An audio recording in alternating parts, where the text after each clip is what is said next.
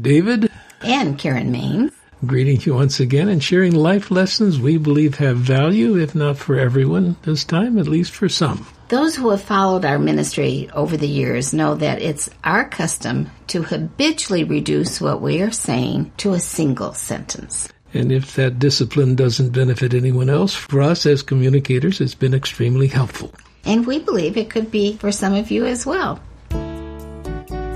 Welcome to the Before We Go podcast, featuring Dr. David Maines and his wife, noted author Karen Maines. Here's David and Karen Maines.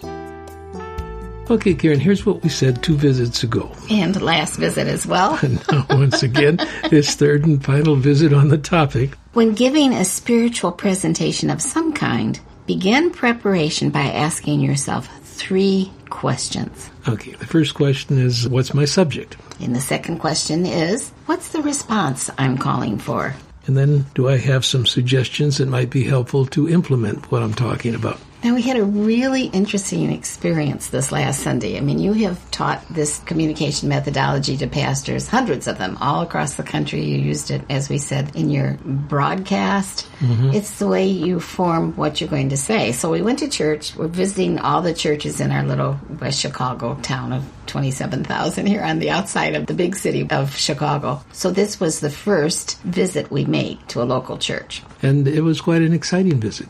It's not a church building. It's the community center for a little town, and so they have a big open room where this little church meets. They rent it out, I'm assuming. Mm-hmm. And Karen, I would roughly estimate that there were 100 people there. Yeah, about 100. Take a few. Mm-hmm. I would say that this gentleman is, you wouldn't call him a polished speaker. The pastor. But right. He really nailed it. He didn't get it into a sentence, which doesn't really matter one way or the other. But as far as what he was talking about, there's not a person there who didn't know what his topic was. Okay, so we're recording this on a Wednesday. So that was 3 days ago, given that it was Sunday morning. And you and I both, when we sat down to put this podcast together, could remember what his topic was. Mm-hmm. That is very unusual. Mm-hmm. So what was the topic he was talking about? Well, you're the one who's talking about it. You go ahead. It was generosity. Yeah, he hit it again and again and again, didn't he? But his whole service encapsulated that theme. I mean, we were just amazed because you rarely see that occur as far as a means of communicating what you're wanting to say. Mm-hmm. So generosity was the topic. It was such that it almost brought tears to my eyes, one of the times in the service. So he talked about generosity, and Karen, when it came to the end, which almost never you get, he said, let me give some suggestions as to how to begin this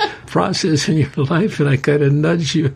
But let me tell how he illustrated generosity in his sermon. I mean, this is a kind of an extraordinary thing for us. So he had one gentleman come up who was a young man, and he gave him a check that had been raised in this congregation of 100 people, or thereabouts, for $15,000 because he has a soccer ministry, a soccer camp kind of thing that he has opened up in the community. We have a lot of Spanish-speaking people in our community, 52% non-white. For Hispanic people, soccer's big. And the church had taken an offering to encourage him in that ministry. And it was extraordinary. Then there was another example. That's the one that got to me, that I had to almost wipe back tears. We heard the voice from someone from that church who had gone to Ukraine. There was a recorded message for the entire congregation to hear. And what had that man done? We don't have any idea who he was. We never met him, but this was the story. Well, he had a couple of tons of materials he has taken in relief for people who had come out of Ukraine into the various surrounding countries. I was so impressed by it all. And that was supported by the people in this church. They had raised the funds for him to gather those foodstuffs or all the things that people need when they're fleeing like this. And of course, we've all been watching the Ukraine disaster with breaking hearts. So it was just extraordinary. A little church of 100 people had pulled together an offering for $15,000 to encourage this young man in his community work. And then this other member of their congregation who had this heart for what was going on in Ukraine, they gave him money to provide all of those funds for all of the things he gathered.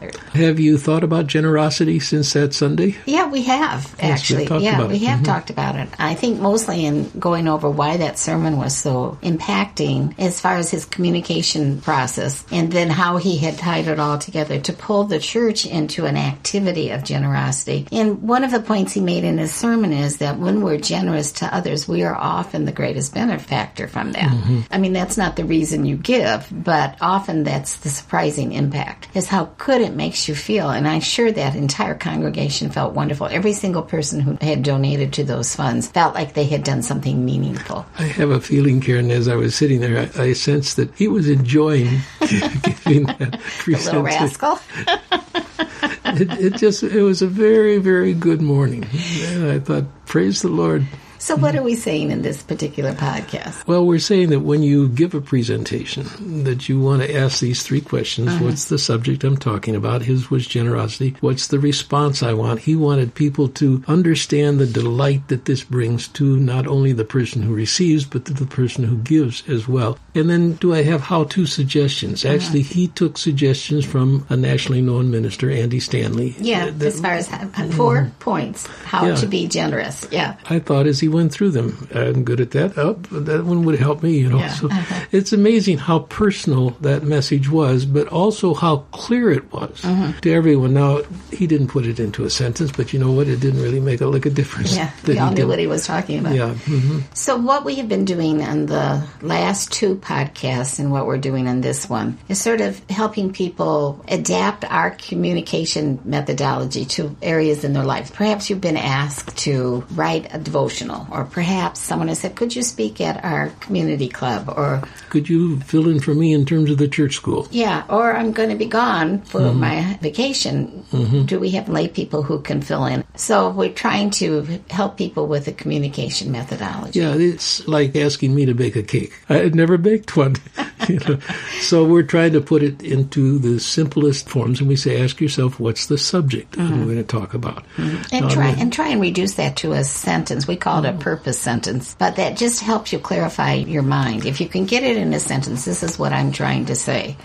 And what that does, it takes the terror out of it, because you're saying, okay, I can figure out what the subject is, and I'll give illustrations of that in terms of a specific. But I would also like to say, here is what we talked about the first time we met on this, and we took a very simple subject. You could hardly get it wrong. It was Jesus talking about hospitality. When you entertain people, don't invite your rich neighbors or your family, people whatever. Who can do things for you in return. Yeah. Invite who? The ones who can't. The ones who are needy or the poor the lame, the people without work, whatever. Overlooked by the rest of the world. Yeah, those are the ones. Now, that's easy to understand, but is it easy to do? No. Anyway, we tried to unpack that one as far as a way you could get your mind around what is the subject, what's the response I'm calling for, and any how-tos. That was in one scripture verse. Then we went to a new scripture that was a little more complicated. This was a whole paragraph. I would say an extended paragraph. It was Psalm 1. So we started with a very simple text, then we went to a text that was more difficult and tried to get it into a sentence. I had failed earlier in my ministry in doing that in a public. I can do it for you, then I totally fumbled it. But now I'm ready. Now we said, let's go to a very complicated area. This is, again, ministers through the years have tried to teach on this. And instead of choosing just a simple one-dimensional teaching, we've gone to a more complicated one and now taken a book of the Bible. Okay. And that's what we're going to do right now. So you want to say what book of the Bible we've chosen? Did we choose this book of the Bible? I think it was you chose this book of the Bible. Revelation. How about that one? Talk about a brain buster.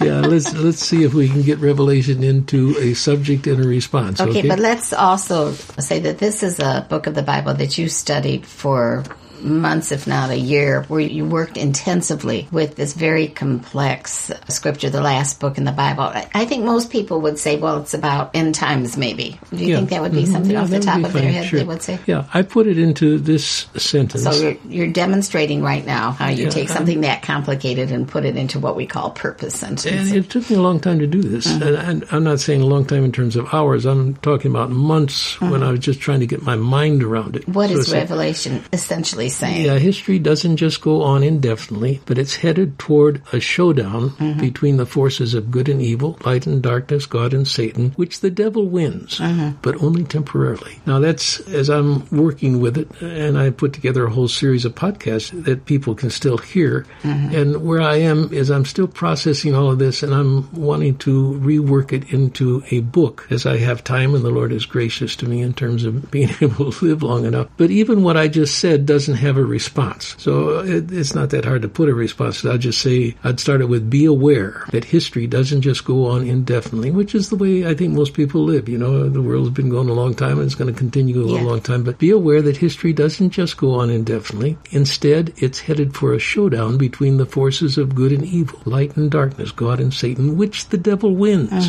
but only temporarily. Okay. I want us to live with that awareness. Okay, so now I've taken something incredibly complex and I put it into a place where people can grasp it and I can communicate what I want to say around that central truth. Okay? I would also give an even harder, but maybe not, a harder assignment. I would say, what is the Bible about? Okay. That might be easier to get your mind around, but it would be hard to articulate it quickly. What does the Old Testament reveal? And it points toward, and you know, as you think about all of those books of the Bible, they're beginning to present the fact that there is a Messiah coming. God will send a Savior. All of that is saying that God loves us very much. Oh, that's God great. God loves this so world. much that, right. So anyway, I don't have a conclusive statement that I'm ready to make, but that's taking an incredibly complex network of 66 smaller books in one big book and saying, what is it about? What is the essential message? But it can be done. Yeah. Now, Karen, it's possible that, say, somebody else looking at Revelation would come up with a different sentence or a different truth that is being presented, and it's fine.